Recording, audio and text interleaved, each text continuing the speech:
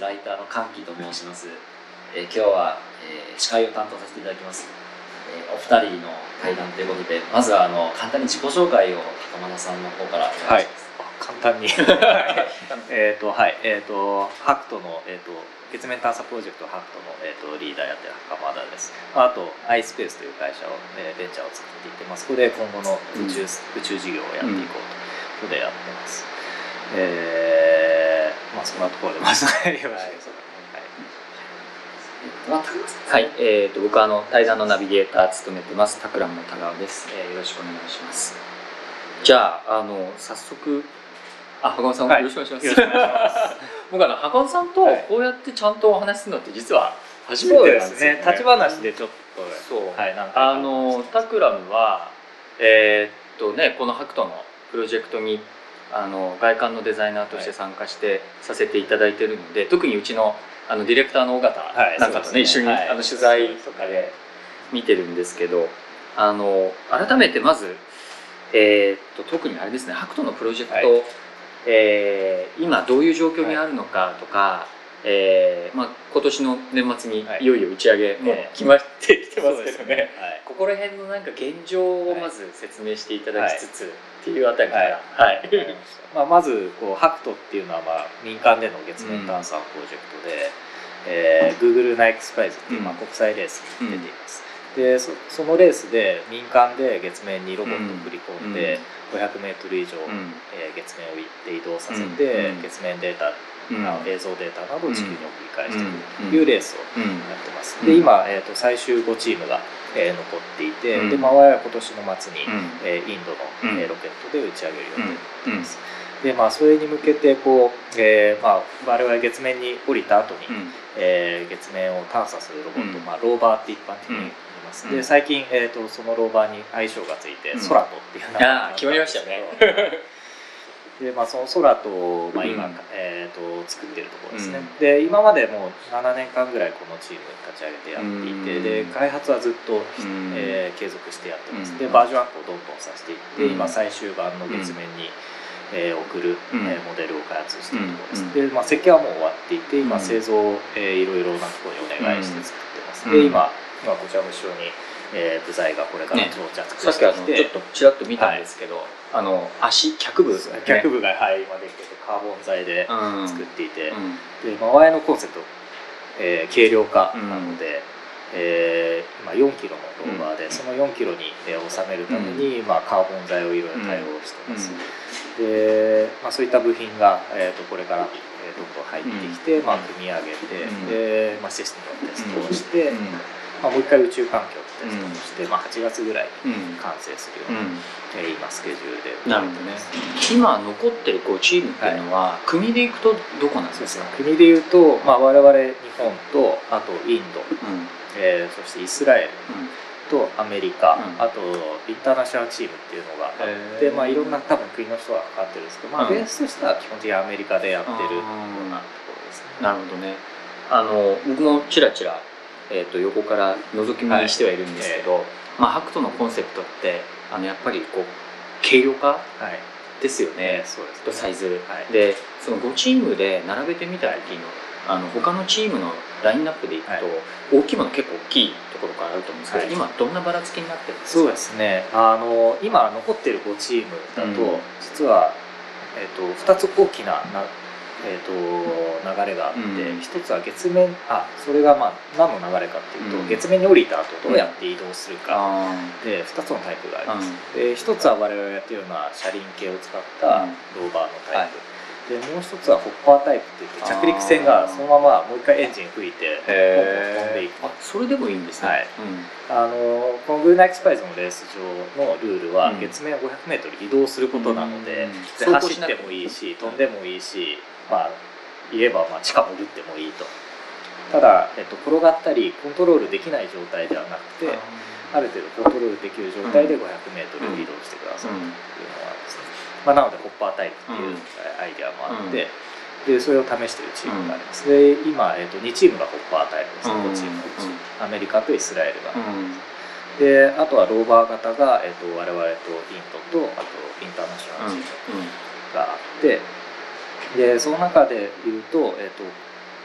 軽量化一番軽いのはもうやっぱり我々ですね、4キロ、はい、うん4キロですね、でインドのチームがまあ5キロとか10キロぐらいの間ぐらいのものですね、でインターナショナルチームは実はあんまりよく上がってないんですけど、まあ、10キロぐらいじゃないかなと思ってます、で過去今まで落ちちゃったチームも今までローバー開発してきたんですが、そういうところは230キロのローバーを開発してたので、そういう意味その中では非常に小さな、軽量化なローバーですね、であと国の宇宙開発まで見てみると、国の宇宙開発はすごい大きなものを今開発していて、NASA が火星に送り込んだ最新のローバーは、重量は900キロ、は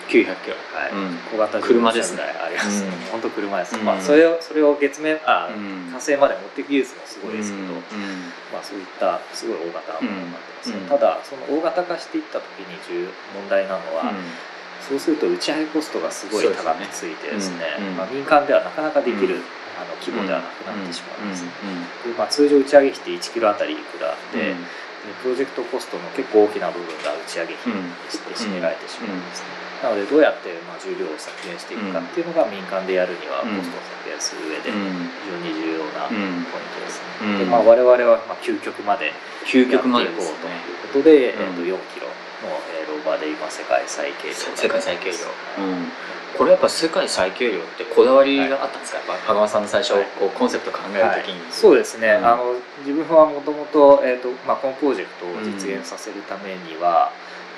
コストが一番問題になると、資金調達が一番問題になると思っていたので、じゃあその資金調達量を、削減するにはどうしたらいいかという視点で考えてました、でそうすると、まあ、簡単なソリューション重量を削減していくということで、じゃあ極限までやっていこうということで、自分は最初1キロでいいと1キロすごい、で二輪のローバーでなんかそこに飾ってあるやつ、はい、モデルは作ってるんですあれですまあ、宇宙兄弟とかに出てきてるあれが1キロタイプ、はい、1キロタイプで1キロでチャレンジしようとでやり始めたんですけど、かなりエンジニアにこう批判をされてで、まあ、今回 500m 確実に走るっていう機能を考えた時に、その要件を満たすというのを、エンジニアリング的に考えていくとやっぱり二輪はちょっとやはり厳しいところがあると。でまあ、なので、エンジニア側にも、協力してもらって、じゃあ4輪で重量どこまで減らせるかと。元で4キロにチャレンジしてもらって、まあ、今最軽量のローバーになってます。二輪のやつっていうのは何年前ぐらいのモデルなんですか？あそこに飾ってあるのは3年ぐらい前ですかね。だけど結構最近まで二輪1キロで行こうと思ってる。自分は結構ギリギリまでエンジニアとこう議論を重ねてやってました。なるほどね。でその右側に置いてあるやつが、あれが4輪になった最初の、あれはあれかな、そうですね、まあ、コンセプトをこう、そうですね、検証するためのそうですね、でその4輪タイプもずっと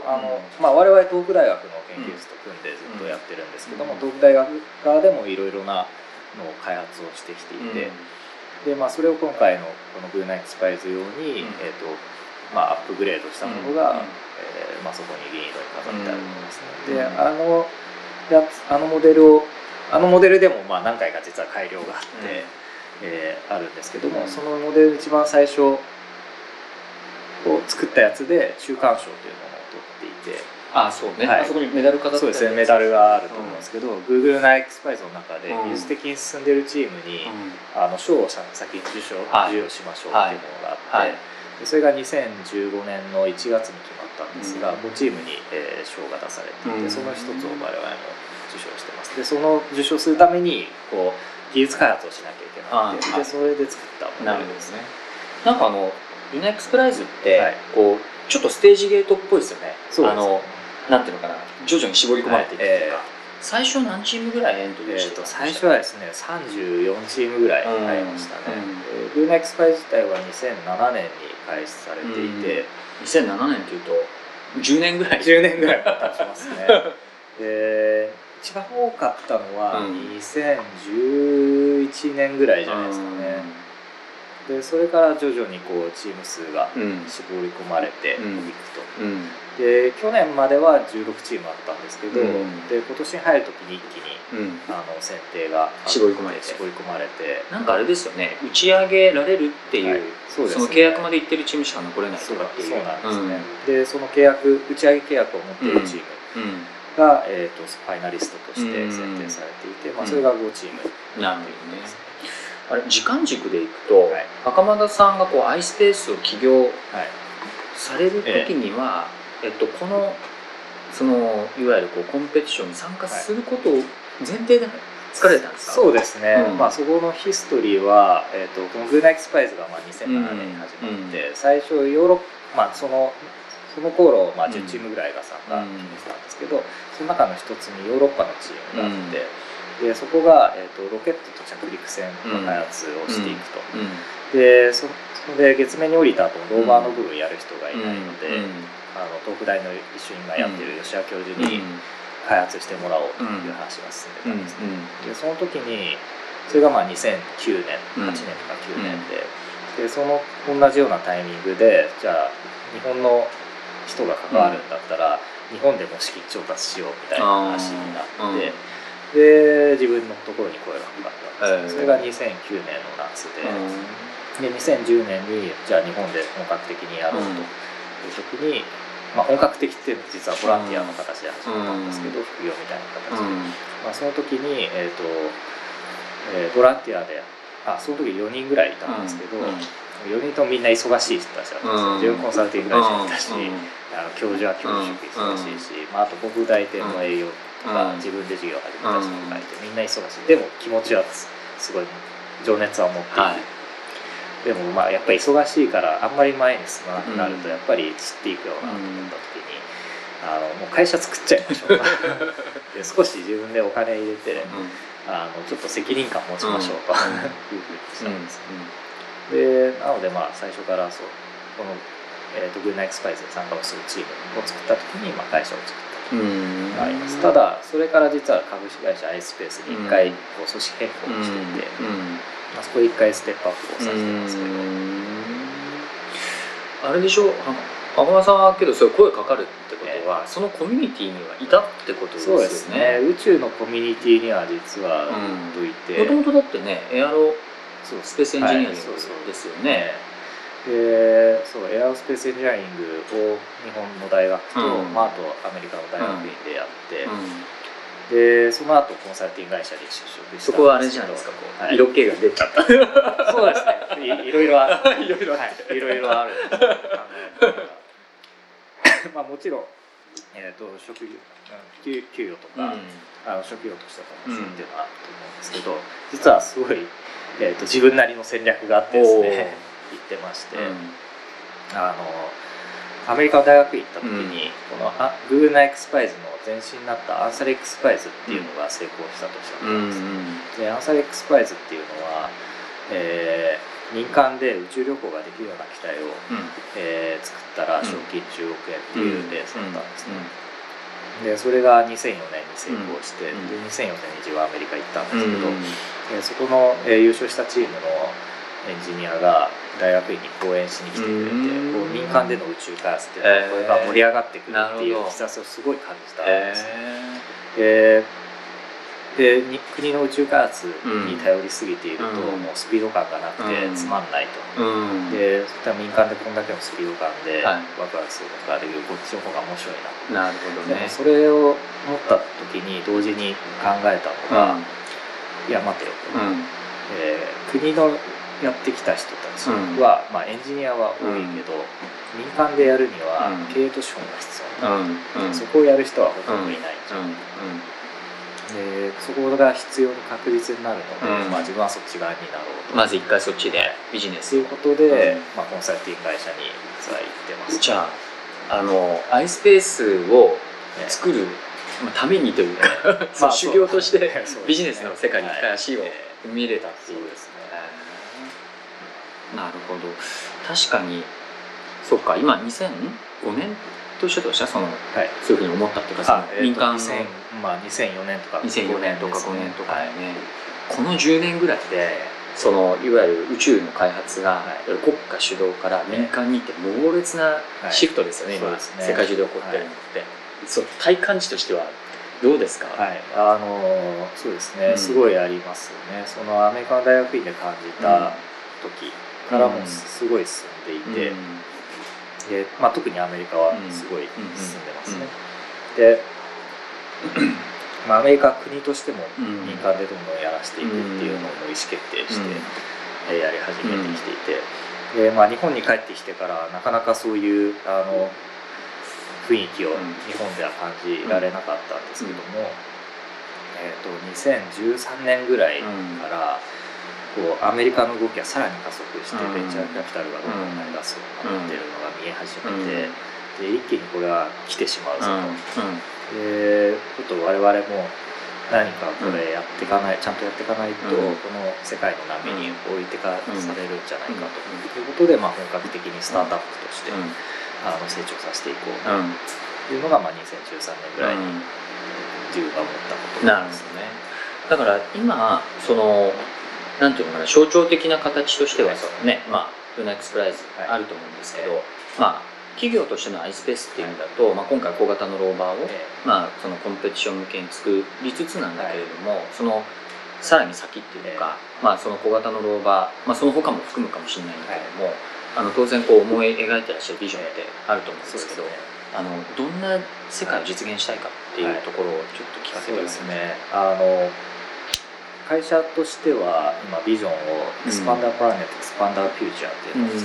ていて、プラネット自身は爆発はしないんですけど、エクスパンドしないんですけど、プラネットの意味はリビングスピアみたいな感じで、生活圏をこう拡大していく、宇宙に拡大していくっていうようなビジョンなんですね。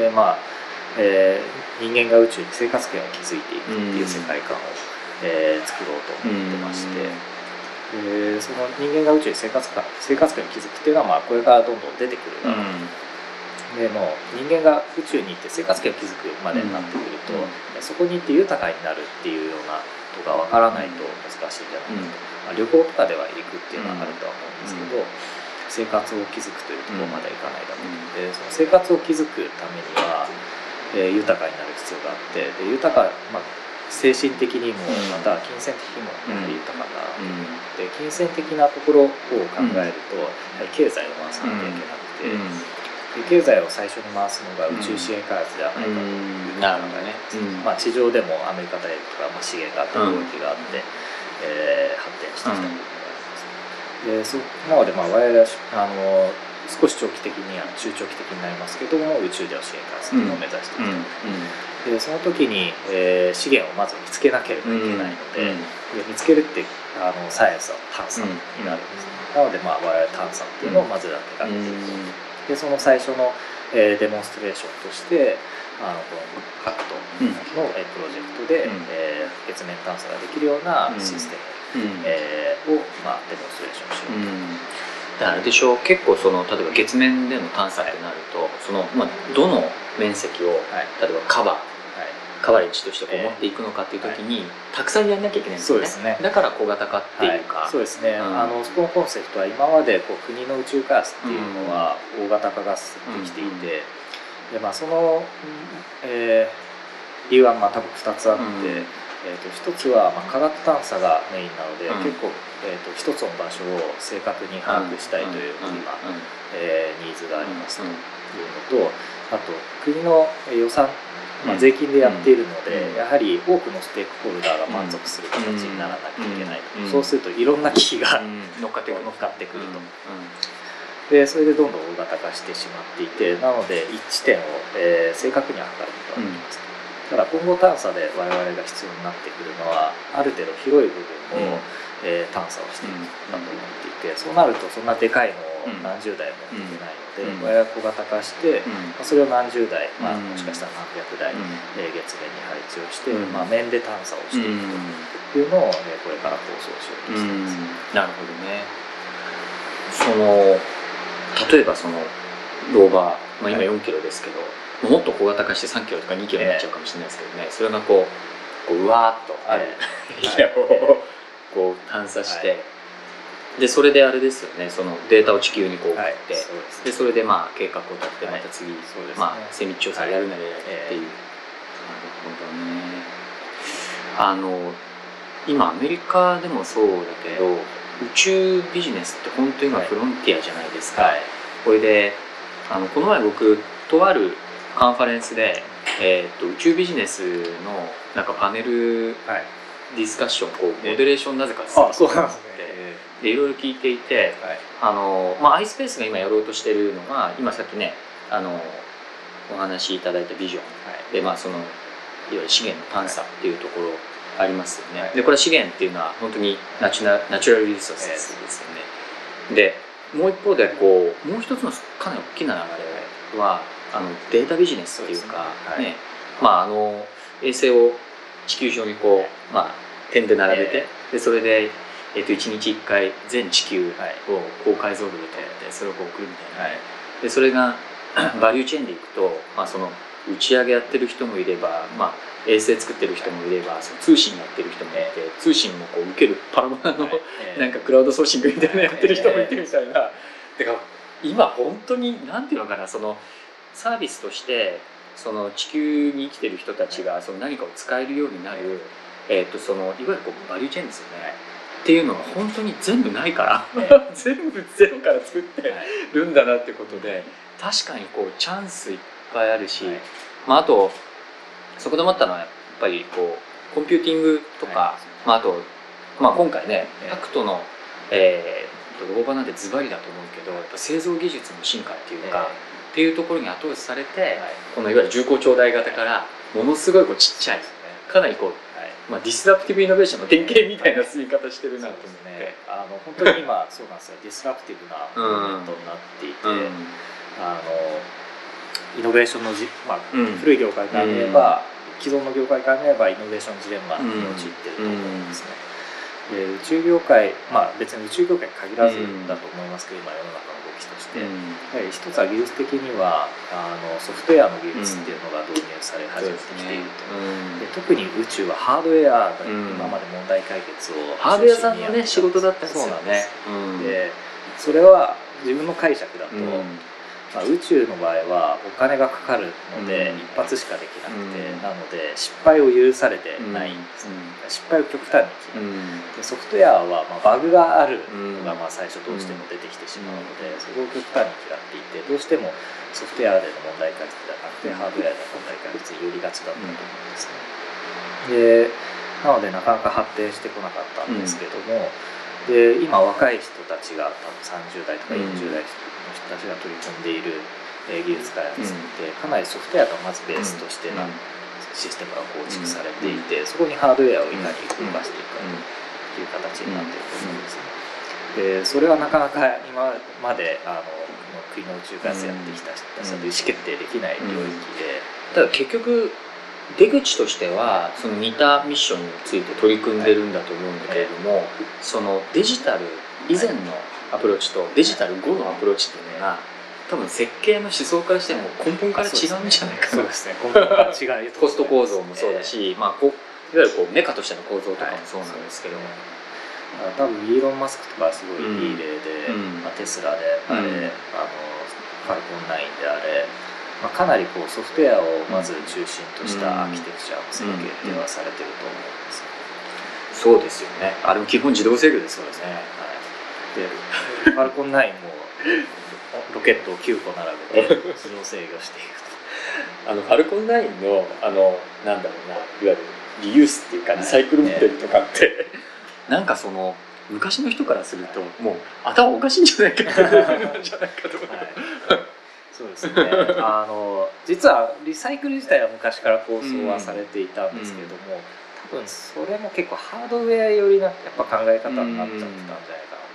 と。でイーロン・マスクはかなりこう自分もまだ完全には理解してないですけど、ソフトウェアでなんとかその再利用っていうのをうまくできるようにシステムを組み上げようとしてるんじゃないかなと。確かにね。でアポロじゃないや、スペースシャトルも実はリユースのプロジェクトだったんですけども、あれは大失敗して、結局ハードウェアがいろいろ補修とかでコストがかかって、コストだから逆に下がらなかったんですよね。下がらなかったんですよね。確かにね。今みたいな話でいくとそのハクトの設計の思想と、例えばそのデジタルアプローチみたいなので、どんな感じになってるんですか？そうですね、ハクトの設計でいうと、まあそうですね、まあ場合としても、まずハードウェアがなければいけないので、ハードウェアのものづくりが重要視をしています。ソフトウェアのところでいうと、今回は、特に操縦の部分っていうのはソフトウェアの入り込むですね、入り込むっていうか、重要性が非常に高いところだと思っているので、操縦のインターフェースとかも含めてですね、今までの宇宙開発では、あんまり考えられてなかったところもこう取り入れながらやっていきたいなと思ってます。なるほどね。今その